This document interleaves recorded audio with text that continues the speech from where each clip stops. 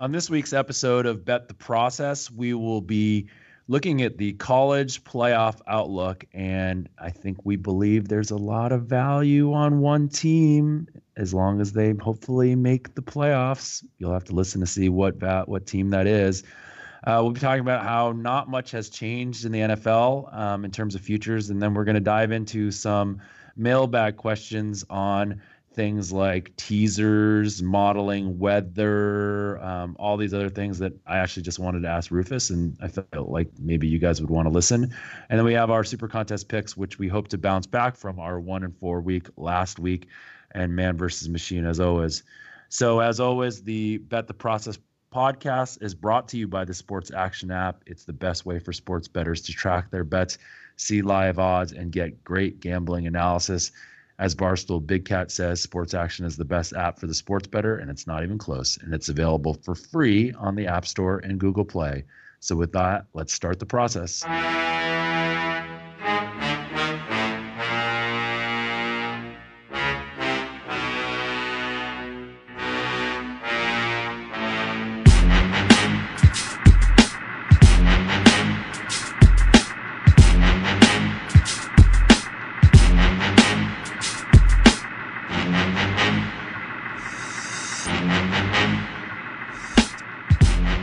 All right, welcome to episode 15 of the Bet the Process podcast. I'm Jeff Ma with Rufus Peabody, who is in, of all places, still Portugal?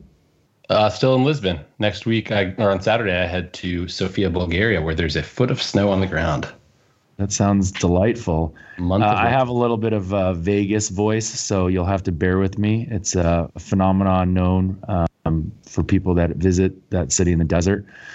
At odd nights of the week. Anyway, I have experience with Jeff Ma in Las Vegas. It's quite a fun time, I have to say. We'll probably save that for another, off-season podcast. Maybe we can do that. Maybe we'll do our own version of Vegas stories or something like that. Let's move into some interesting stuff in the NCAA. Obviously, going into championship or weekend. The committee just released their rankings, and how does it jive with what you would have predicted? I'm guessing pretty similar, right?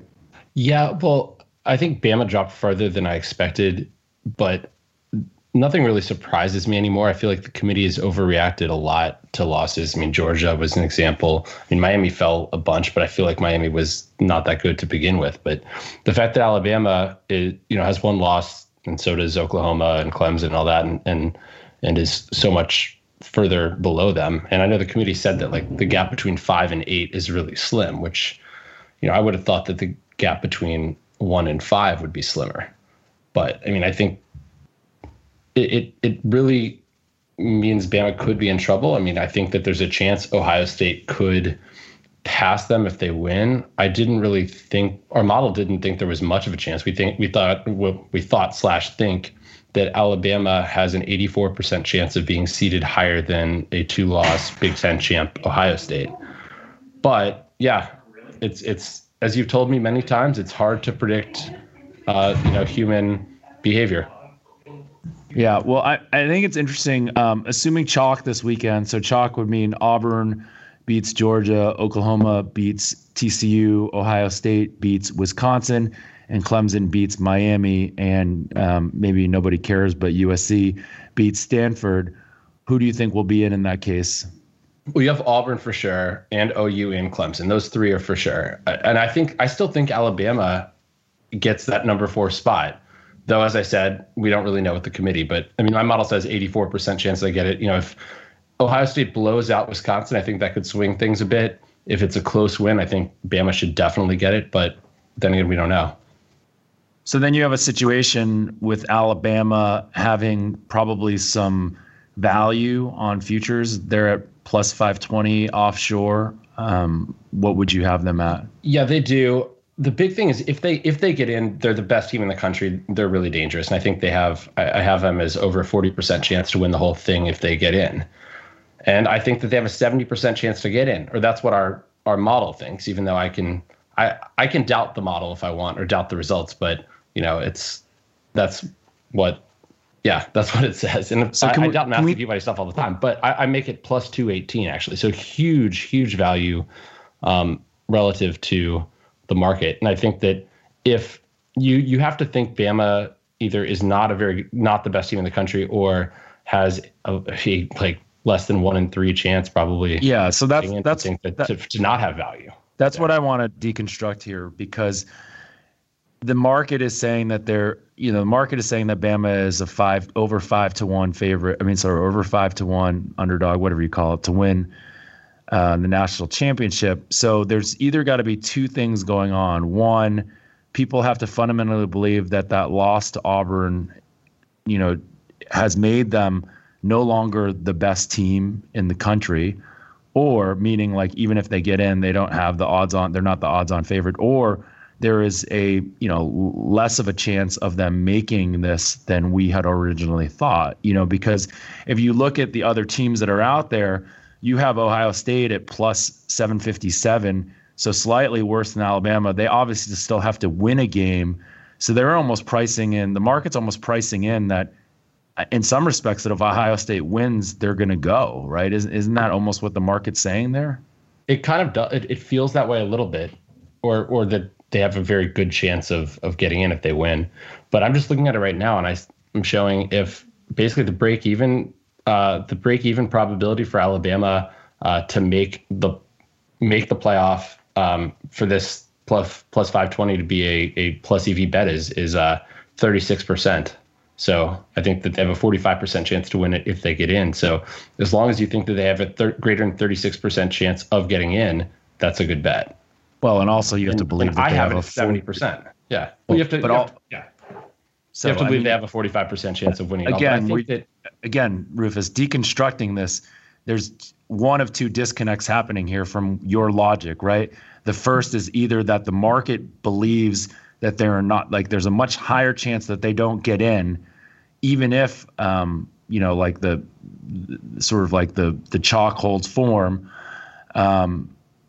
Or people, like, I've heard people say that they've adjusted their power ratings on Alabama, so they're no longer the best team in the country based on what they saw in that Georgia game. So that's bullshit, though, because Alabama actually played better than Georgia according to our game grades, which, by the way, does adjust for home field advantage and the like. They outgained them on yards per play, even if you take out that last play, which, by the way, our model doesn't weight much because, I think the last play was like some 60-yard pass in garbage time. But, because we have situational weight, so we don't really, that's not going to influence it much at all. But yeah, I think Alabama is clearly the best team in college football. Ohio State is number 2. So it's kind of funny. We're debating whether the top 2 teams, which one of them is actually going to make the playoff. How much does your Alabama is the best team in the NCAA narrative come from priors? Because obviously this season they didn't have the toughest schedule, and that's sort of what people are kind of knocking them about. That's a good point you bring up, and that's why we have our ratings that also only account for in-season performance, and those still show Alabama as the best team in the country. Okay. Well, Alabama plus 520, go get it right now. I think it's down to 510 the last time I checked, so it's going to be dropping. Hopefully when this podcast posts, there'll still be some value there, but I assume there will be, because if it's at plus 218, which Rufus has it, there's quite a bit of value there to come in before there's no value. Let's move into some long shots. Any chance for Central Florida, the Ed Fang number 1 team in the world? Yeah.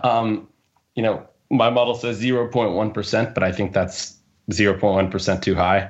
It feels like there's really no way that they can possibly get it. I mean, they have to. They're 14th. So you're saying there's no chance? No, there's no chance. There's no chance. Like, yeah, the committee's shown that they're very biased against Group of 5 teams. Like, I don't think UCF is deserving, despite being undefeated. I know you can make an argument, and I know we're going to probably talk about this, that they've done all they can. They've beaten the crappy teams on their schedule and the few good teams they played. But their resume, I mean, their strength of record is 8th, according to the Massey Peabody metrics. And their strength of schedule right now is 92nd in the country. After the game against Memphis this week, I should say, it'll jump to 87th. So it's just hard. I mean, with that kind of schedule, it's really hard to have much of a shot. Yeah, I mean, I know the argument's made with that Wisconsin has an equally shitty schedule, but that's just blatantly false. I think Wisconsin, after playing Ohio State this week, is going to be 55th, and UCF. People talk about the AAC being strong this year, and it does have 3 good teams, but if you look at the bottom of it, it's just absolutely horrendous. So it doesn't have like killer teams like Illinois and Rutgers in it, then? No, obviously not. But I mean, Rutgers versus like East Carolina. I mean, there's a difference there. Do you think, given what the current scenario is, that 4 is still the right number? You kind of said that at the beginning of the year, and we had some arguments about that. To me, this is clearly a time where it'd be great if we had a few more teams than 4. It's gonna be a bummer because on the margin, I think Ohio State. I mean, everyone goes back to that Iowa game and the margin that they lost, and maybe they don't deserve to be in this. But let's say Ohio State comes out and kicks the crap out of Wisconsin, and Alabama sitting at home. One of those 2 teams is not going to go unless there is some mayhem. What team do you give sort of like what chalk do you see potentially not holding the most, if that makes any sense? So of those of those teams. Really, it's just Oklahoma and Ohio State and Clemson would be the 3 that would kind of shake things up if they lost. I mean, Auburn, obviously, whoever wins the Auburn-Georgia game is going, and that's a pretty small line.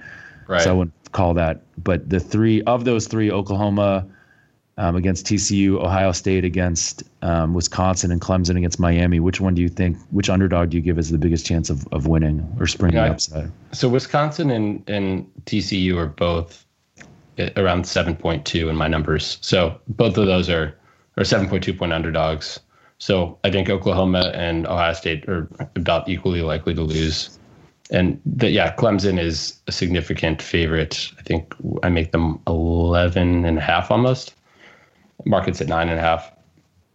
But to your point about my argument that I didn't mean to argue before that there should be only 4 teams. I was just sort of saying, well, where do you stop? Like, I was playing devil's advocate a bit. That's like the dumbest argument, though. It's like, where do you stop? Well, definitely not at 4. I mean, I'm not saying like let's do 32 teams. Yeah, where do you stop then? But like 4 seems arbitrarily small when you have 5 power conferences already. So you think you'd at least have 5. You're saying maybe 6 with 5 power and a wild card. That was the idea I brought up to you just now. And I think. Well, then what do you do with Notre Dame? I mean, I do think it would be nice if you gave the group of 5 teams like a chance. If you have, let's say, if there's a UCF, I mean, they played an easy schedule, but they did win all their games. They didn't blow everybody out, but I can see the argument that they should be getting a lot more consideration. And so maybe, and I can also see the argument that if you don't win your conference, why should you get to be the national champion? I mean, I know it's not like, quote, fair per se, because you can still be the best team in the country and not have won your conference, as Alabama has done. But if you had like all 5 Power 5 champions get in, and then either maybe like the top group of 5 team or something like that, and the top 2 get buys, I think that would be better than the current system. But then what do you do with like Notre Dame? Well, I mean, they could be considered in that group of 5 also. And certainly Notre Dame, after losing to Stanford, doesn't deserve to go. I was at that game, and Notre Dame's offense was, aside from 2 really big plays, their offense did absolutely nothing. And so, I think that question's kind of moot at this point. I still think go back to 16. I think 16 would be amazing. I mean, you have Power 5, and then you have Group of 5. That's 10 teams, and then you have 6 at-large teams, which gives plenty of room for Notre Dame's and the non-conference winners. It would be an amazing thing to have a 16-team tournament. So, how many teams are in the FCS playoff? I don't know. They have a playoff system. They do. That may be a good place to start. I don't really follow it either. I'm not looking at a lot of. Well, the FCS teams are weird too, because like the ones that used to be like FCS powerhouses, I think a lot of them have moved up to FBS, right? Like Appalachian State used to be an FCS powerhouse. Right. And now they're FBS. What's interesting is we kept talking about what's up now. Well, my buddy keeps touting JMU and how they could like blow out Virginia. James Madison. I know JMU. Yeah. Let's you were talking a little bit about UCF, and there's a decent shot that they just don't even beat Memphis, right? I mean, Memphis, you're seeing some value there in that game +7, right? Oh, I am. I make the line about a little over 4. I think that there's a 38% chance they lose that game outright. And is that the only real value you see in college this week? Yeah. I mean, you have the conference championship games, and I guess it's the Sun Belt that still has a week of regular season left, and those games are, there's nothing really I like. I think if, where is it? If the Georgia-Auburn game, like, I think that game is a pick'em and should be a pick'em. I think Georgia, Auburn, and Clemson are all within 0.04 points in the Massey Peabody power ratings this week. But if that game, if Auburn gets to, I don't think it will, but if it gets to like 3, or the line gets to 3.5, I'll take Georgia. So the cutoff is 3.5. It's at 2.5 right now. So yeah, if it gets to 3, I mean, I might. It's not a huge EV. I mean, it's positive EV, but it's not. Regressing to the market line or whatever, I would have the true number there at -115. So I'd expect that's what I expect the true price actually would be incorporating the market.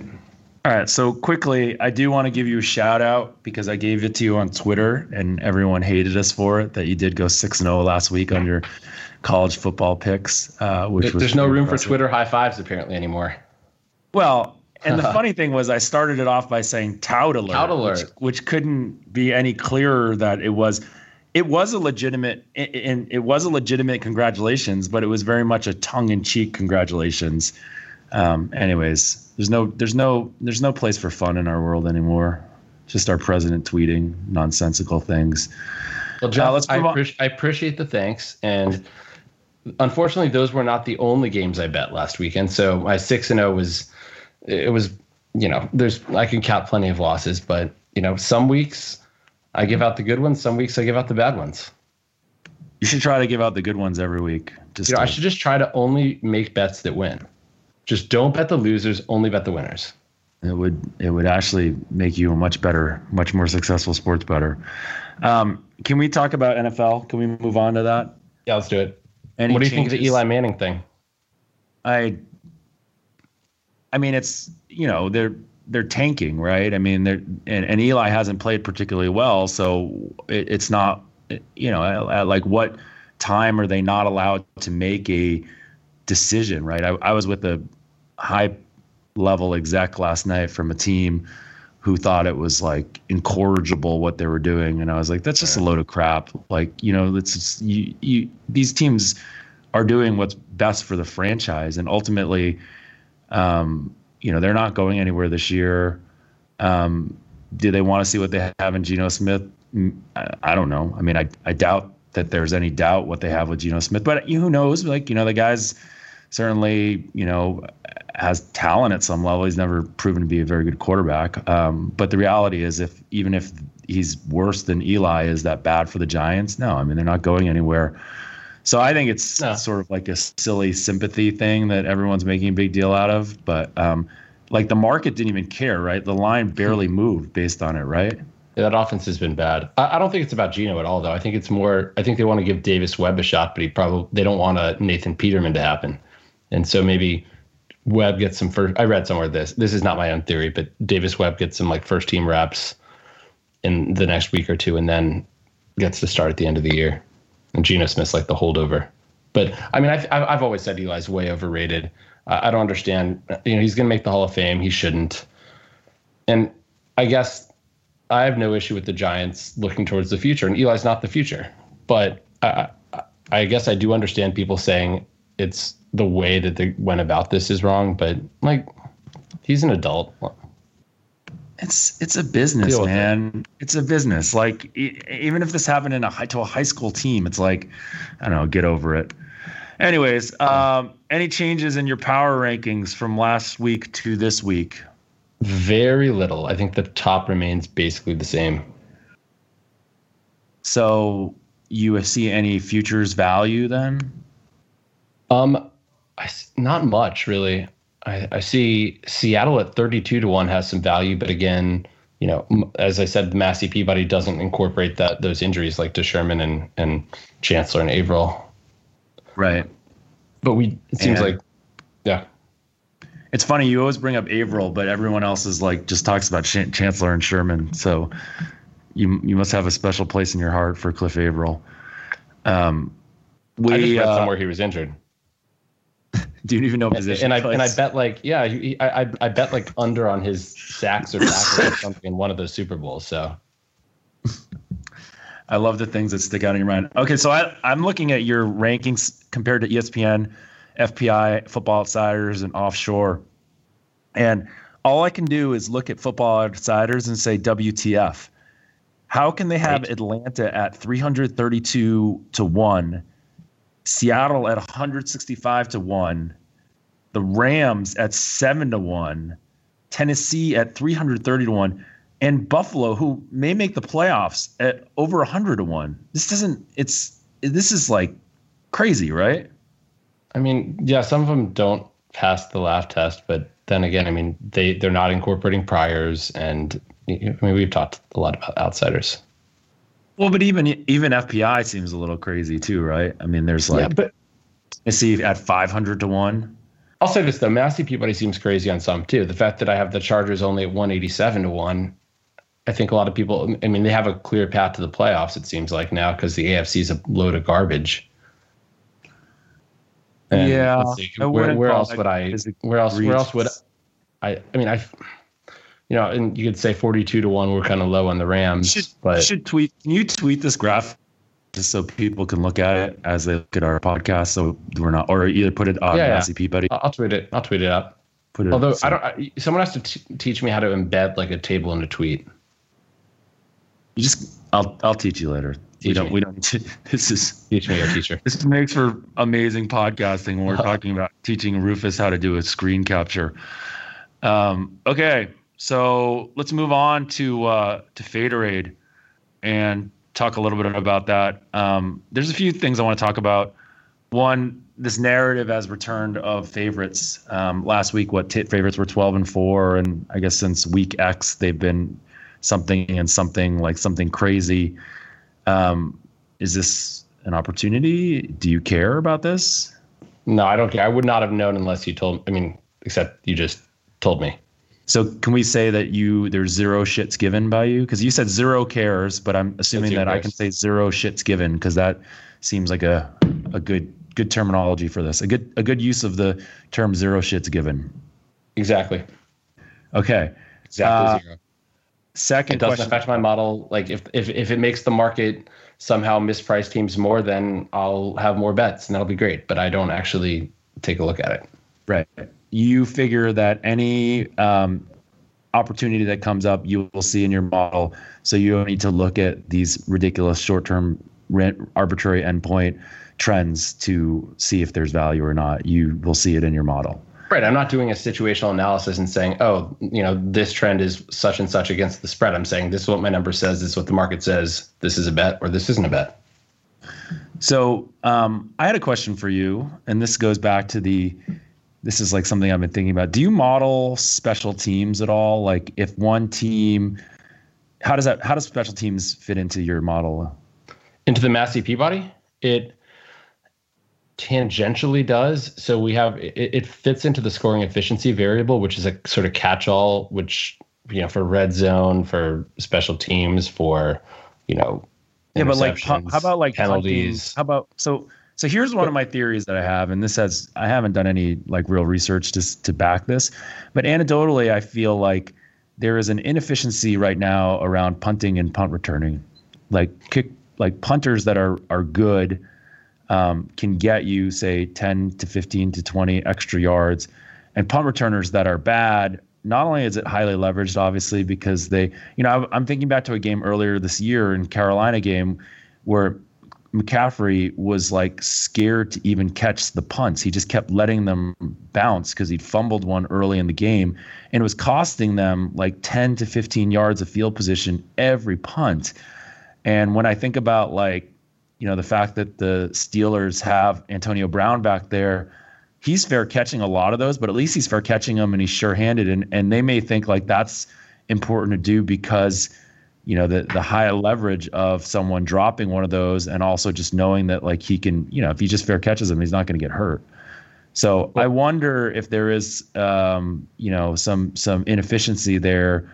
Like if I think about like a Belichick or someone like that, Belichick notoriously has a lot of lefty kickers and like supposedly lefty punters, kickers. Yeah. They like the ball spins funny and it generates more, fumbles. Again, we probably could do some research on this and look it up so we're not just talking narratives, but I was just curious about whether you guys model special teams, and it doesn't seem like you really do. It's just, so 2 years ago, I tried to break down the whole scoring efficiency into a bunch of different variables, like punt. I looked at surplus points based on punting and for different things. So surplus points from punting, from kicking, from penalties, as a predictive thing, from like interceptions, et cetera. And the problem with introducing all these new variables is that is the degrees of freedom argument.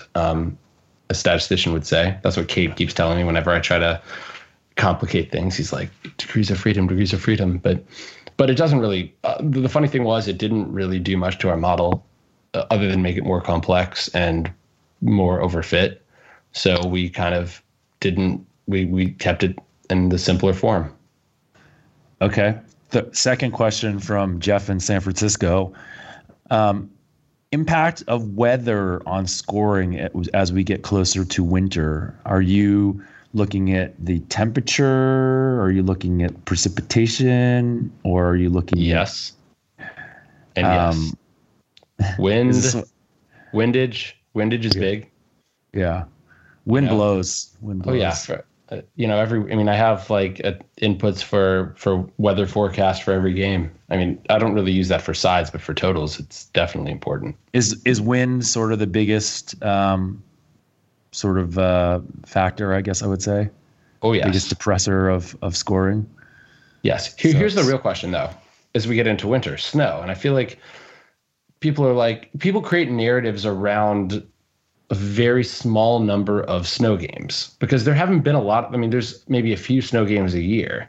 That doesn't end up being a lot of games. And overall scoring has been higher in snow games, but at least in the NFL. And so people are like, oh, well, it helps the offense because the defense has to it's more slippery for the defense. And, the offensive guy knows where they're going so they can, whereas the defensive guy doesn't. Well, what do you think about that? I don't know. I mean, if you're saying that the numbers say that the scoring is higher, it makes sense to me to some degree because, essentially there is, everyone has to play in snow. Does it cause more sloppiness that causes more turnovers that could potentially cause more scoring? Does it cause more big plays because people fall down? I don't know. But if the numbers in a small sample size say that there's more scoring, my guess is that absent of wind, things like bad weather are probably overrated for totals and give opportunities to go over totals more often than not if there is no wind, because I think that people do undervalue the wind as sort of this determining factor of scoring depression. Yeah, I think you're right about the wind. And I do. And by the way, the snow thing, I don't think was statistically significant at all in terms of the effect, but you just wanted to throw it out there. Well, no, but I'm saying you don't. I mean, but there's this narrative out there that snow actually helps scoring, and it's based on a very small sample size. And so I'm kind of calling bullshit on that and saying, well, we don't know. I mean, we don't have enough of a sample. So you're saying the opposite. You're saying that there's their narrative out there. So snow might actually cause totals to go up, the market to bet totals up, and really maybe they should be about the same. Yeah, I'm saying we don't know. Maybe someone does. I mean, I feel like, but statistically, we don't really know. No, I get it. Okay, let's move on. Last week, we talked a little bit about parlays. I thought that was pretty interesting, and we got some good feedback on that. I think it's probably worth discussing teasers and the concept of buying points. Obviously, when we did Vegas Dave and Tao or Sharp, we talked a lot about how he tells people to buy ridiculous points and does a lot of teasers. If you could get as much money down on these teasers as you could on other stuff, would you bet more teasers? Would I? Probably not. I mean, I think teasers, I don't even know if I want to say this on the podcast, but I mean, I think it's common knowledge teasing across the 3 and the 7 is really the only thing you should be teasing in the NFL. Is it just the 3 Right. and the 7? Like other people say, it's like across any 2 key numbers. So if you can tease across like 10 and 14. Are those key numbers? Here's the thing, though. I mean, in I the listen. NFL, I learned not everything I've learned everything about teasers from Steve Fezzik, and I've heard him say like 10 and 14. I've actually heard Matty Holt say stuff like 10 and 14 also. So No, 10 is not that big. And by the way, Steve Fezzik's tweets, I feel like when I read them, I feel like it's Donald Trump tweeting because it has the same weird capitalization and exclamation marks. Have you gotten that feeling ever? I mean, I work for Twitter, so I look at a lot of people's tweets, and I think a lot of people tweet in like strange, like, I mean, clearly our president tweets in a very childlike manner. I don't know if you've seen that, if you saw his tweet about Kim Jong-un, did you? Which one? There've been a The lot one of them. about trying to be his friend. Oh yeah, of course. Yeah. It's maybe the funniest tweet ever. I kind of want to read it on air because it's just so funny. It's one of my favorite things. I have let's read it. Yeah, here we go. Why would Kim Jong-un insult me by calling me old when I would never call him short and fat? Oh, well, I try so hard to be his friend, and maybe someday that will happen. It really reeks of like a high school yearbook. Have a good summer. See you next year. I mean, essentially teasers are bad bets, and most places that you were going to be betting teasers, they're not even giving you minus whatever fair odds. They're juicing up the odds and making it even seem worse. How about buying points? Do you ever buy points? I don't really, but first, back to teasers. When I first moved to Vegas, when I was working at Las Vegas Sports Consultants, I remember actually putting together a spreadsheet with sort of to round robin teasers. This was actually NFL preseason in 2008. And because I figured out the break even probability, of course, based on the different payouts and teasing, in the preseason, I guess there was less variance. So it was even better. But I remember round robining a bunch of preseason teasers and $20 bets and just sweating it so hard. Those were the days before I had a bankroll. Why did you do that? Why did I round robin them? Yeah. What was the question, sir? Why did you round robin those? Why did you do that? Because there was a bunch of games that went across the 3 and the 7, and they, let's say, and it's the best way to diversify and get a position on all of them. Or is a better that's not betting very much money. Got it.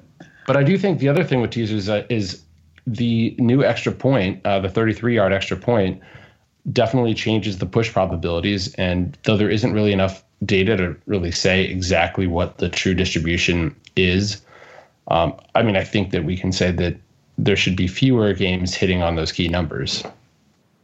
So why there is like a narrative? I mean, you worked in the industry on the other side. Do sports books fear teasers, like these 6-point teasers, or? No, I don't think so generally. I mean, I think the teasing across the 3 and the 7 is the one that's the only one that really is a sharp play generally. I mean, I've heard things going like, maybe 4.5 to 11.5 or something, being able to tease across the 7 and the 10. But my numbers say, based on standard payouts, that's not good. Right. But I mean, I don't know, because and you're like again, a lot of people aren't even getting standard payouts on these. That's no. And I think the 2-team teasers now, I don't think a lot of places pay minus 110. I mean, but I'll say this: let's say I had 2 bets. Let's say I like 2 teams that were like in the plus 1.5 to plus 2.5 range. I think if I teasing those rather than playing them straight up would probably be better, because even if it isn't, if it's around break even on, without my opinion, then with my opinion, it's going to be a lot better than, taking minus 110 on those individual straight bets. Yeah, but you got to be getting, and you're talking about teasing up. You're not talking about teasing down. Most people always think about teasing down from 7 to like 1, and teasing across those two numbers. You're talking about actually teasing up, and you're talking about making sure that you get standard payout, meaning no minus 120 or minus 130 or whatever your local person or your whoever you're betting with gives you. Right, but going 8.5 or 7.5 to 2.5 or 1.5, it's the same. I mean, it's the same both ways, really. Okay. Yeah. All right. Let's go on to this week in touts. We're not necessarily covering someone specific today. You were tweeted at by buyweekpicks.com that said, I guess it was to both of us probably, your stance on touts is, if you are so good, why sell your plays? But for the legitimate winners, isn't it more profitable to sell plays due to difficulty of getting large wagers, especially on less liquid markets like b-ball totals on smaller schools? My response to this is, yes, it might be more profitable than actually betting, but our problem is not to say that touting isn't a good business for the touts. It's that touting is a bad business for the actual customers that are buying the picks. And in less liquid markets, I feel like you're going to have a harder time actually providing valuable information if you are betting them yourselves and you are a profitable bettor. Yeah. By the way, this tweet is hilarious because it says replying to at Jeff Ma, at Rufus Peabody, and then at Rufus. I don't know who at Rufus is, and I want to figure this out now. That was my fault because I was having trouble this morning using Twitter, and I retweeted something or replied to something to you and left a space between Rufus and Peabody. So that was the problem. So at Rufus's account of Rufus, the original oil man, I don't take kindly to know, from Texas. He only has 60 followers and 493 tweets. Do you think I can buy that Twitter name for a few bucks? What I've learned from doing this podcast and being on Twitter is that Rufus is actually a dog's name. So it totally is. I don't know if I'm going to I don't think I'm going to call you Rufus anymore. I'm just going to refer to you as my pet dog. Well, Jeff, you realize very few people actually call me Rufus. I have all sorts of nicknames. Like on this remote year trip, everybody calls me Rufio, except one person that calls me Roofy. Like one of my best friends at home and the whole fantasy football league, I mean, they all call me Fuss. My family calls me Roo. Well, I will be the one that calls you Rufus and mispronounces your last name every time I talk to you. Did you want to talk anything more about this betting into small markets? Like you thought this tweet was interesting enough to talk about? No, I did. By the way, I also want to know how you can embed your tweets in the Microsoft Word document because I can't do any of these technological stuff. Seriously, stop it. A conversation for later. Stop it. No, I think it's a very good point. And I think as someone that what do you think is a very good point? That this is more profitable for the tout?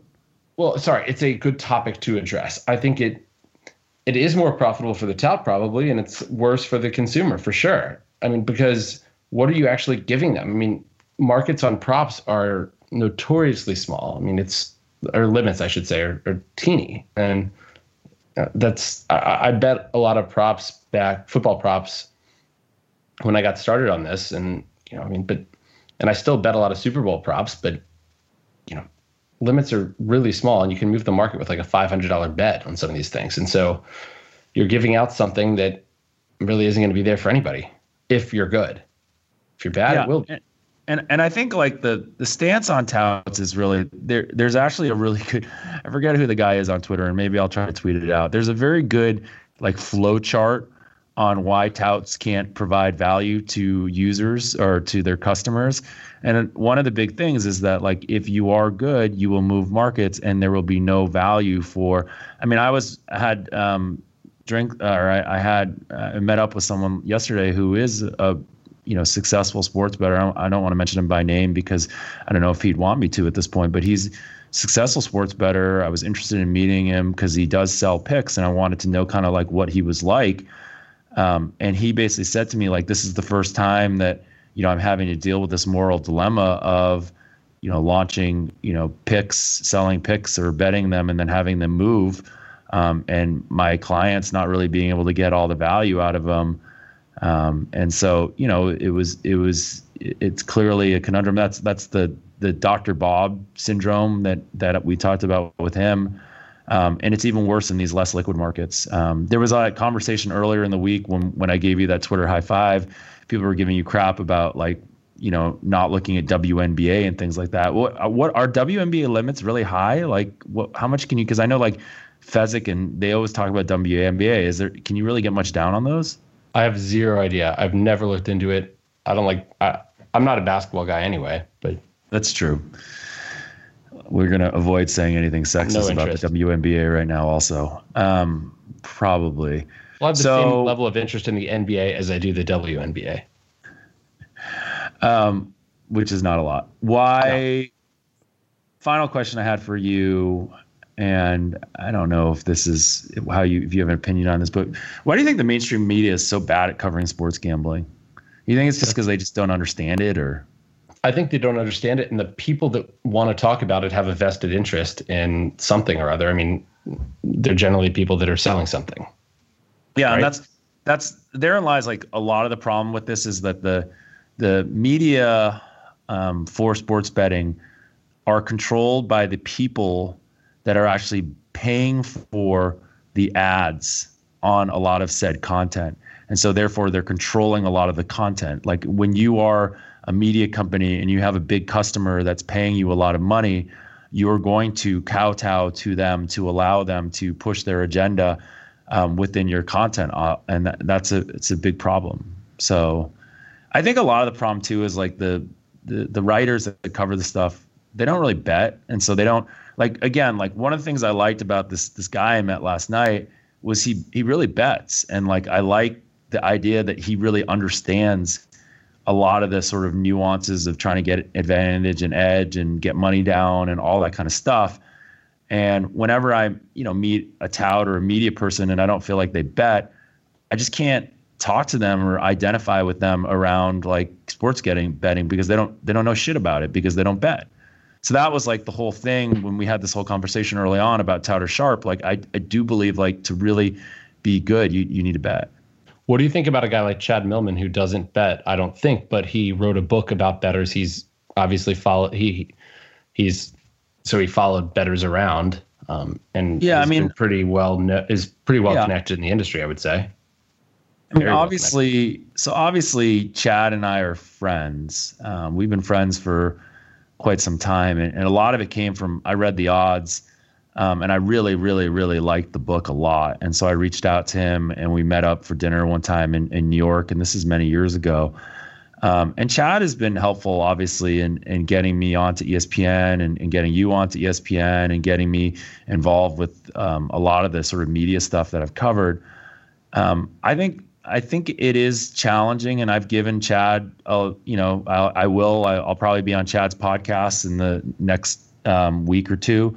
And hopefully you will be too. I mean, I'll give him crap on the air about not really understanding some of the nuances of it. I think it's just he has to be careful. Guys like him and Purdom have to be careful about the advice that they give versus reporting on sort of certain stuff. I've teased Chad on the podcast about some of the ways that he looks at public money and home dogs and all that kind of stuff as he's kind of making a big deal about things that I don't know are really statistically significant or really proven strategies or whatnot. But isn't the whole point? The other issue is the fact conflicts of interest and stuff like that in the media. And I know the fact that you have people that sell picks that are on ESPN and other sites is an issue, but also we're saying we want people to bet and understand it. So it's who are these people that really know the industry well but don't bet, right? That's why it is tough, right? And that's why people give us crap, obviously, because they're why do you want to give away any edge, or why do you even want to talk about this in the first place? And again, we're doing it because we find it interesting. I think you and I enjoy riffing on this stuff with each other, and hopefully some other people will want to listen to it, and so far have. But yeah, I mean, I do think one of the hopefully things that we can level up is by having people that have this intersection of not having anything to sell. I don't think you and I have anything to sell besides wanting people to listen to the podcast, and then also providing some actual like on-hand knowledge of sports betting. Right. All right, let's move on. Man versus machine. I guess I was 0-9 last week. Someone told me. But I saw that too, but I was like, there's no way we had 9 disagreements. I don't think. No, I think he was saying that like when I agreed and when I disagreed. Do you know what I mean? Like he was basically tracking me personally. So my agreements with you were wrong, and so I was 0-9. I do want to make clear that like this man versus machine segment is definitely not supposed to be us telling you what to bet on. So I hope people aren't doing that. I think the closest thing that we have to tell you that of things we like are Rufus's college picks and the super contest picks that we do. But even the super contest picks, sometimes we disagree. Like it turned out that our model last week liked the Rams. You never seem to like the Rams. You like New Orleans. But you know, your model liked the Browns, and I liked Cincinnati too. No, my model didn't. Our model. That was my personal. Oh God. Yeah. Jeff's personal. Yeah. You got to save that for man versus machine. You want to do man versus machine. That was like quintessential man versus machine. It was stupid man hoping for a different outcome from Deshaun Kaiser.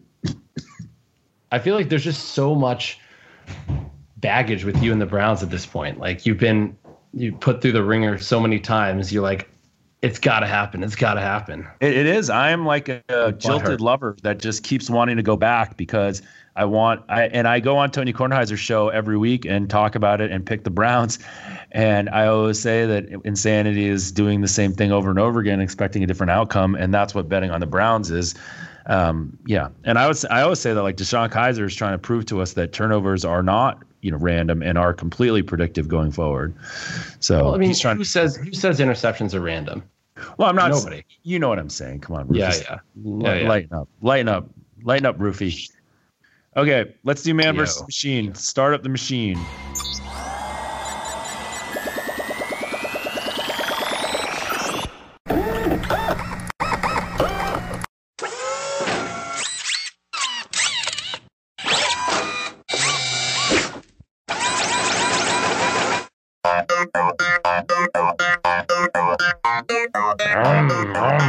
Okay. So, by the way, you said that we're not giving out we're not saying what you should bet, but I am giving the Maskey Peabody number on every game, but just because I'm 1 point off doesn't mean that's worth betting. That's, I think, what we're getting at, but sure. And okay. Cowboys hosting the Redskins. Cowboys are a 2-point underdog. Machine says Cowboys favored by 1.8, so Machine is on the Cowboys. Yes, we also like the Cowboys.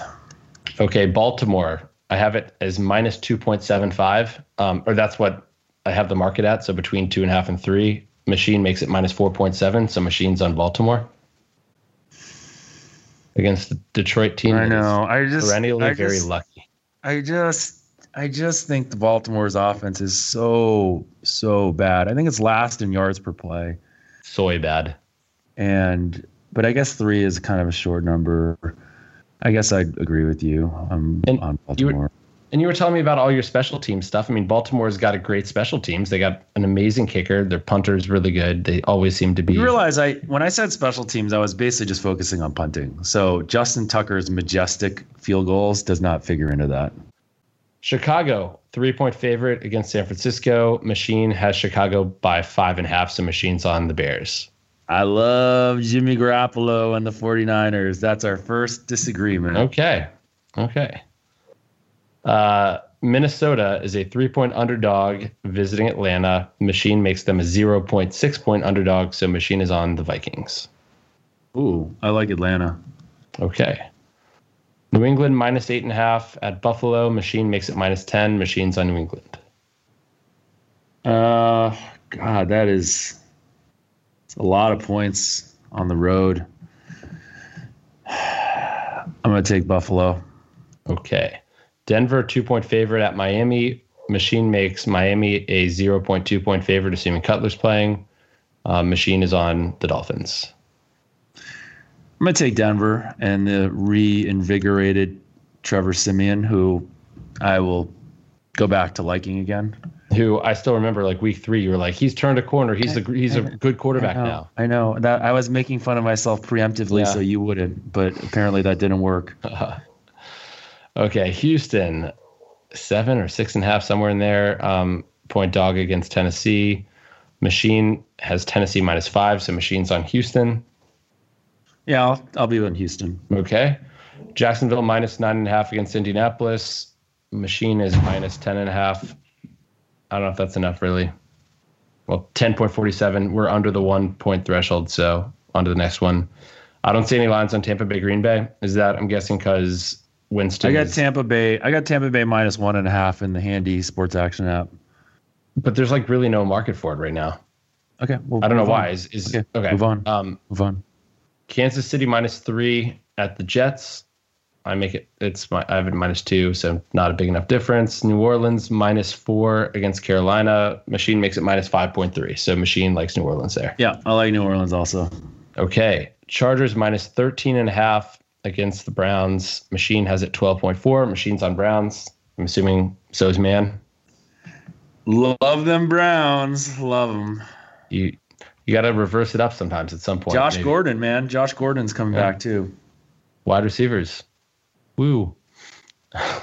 Rams -7 at Arizona. Machine has -3.7. Machine is on Arizona.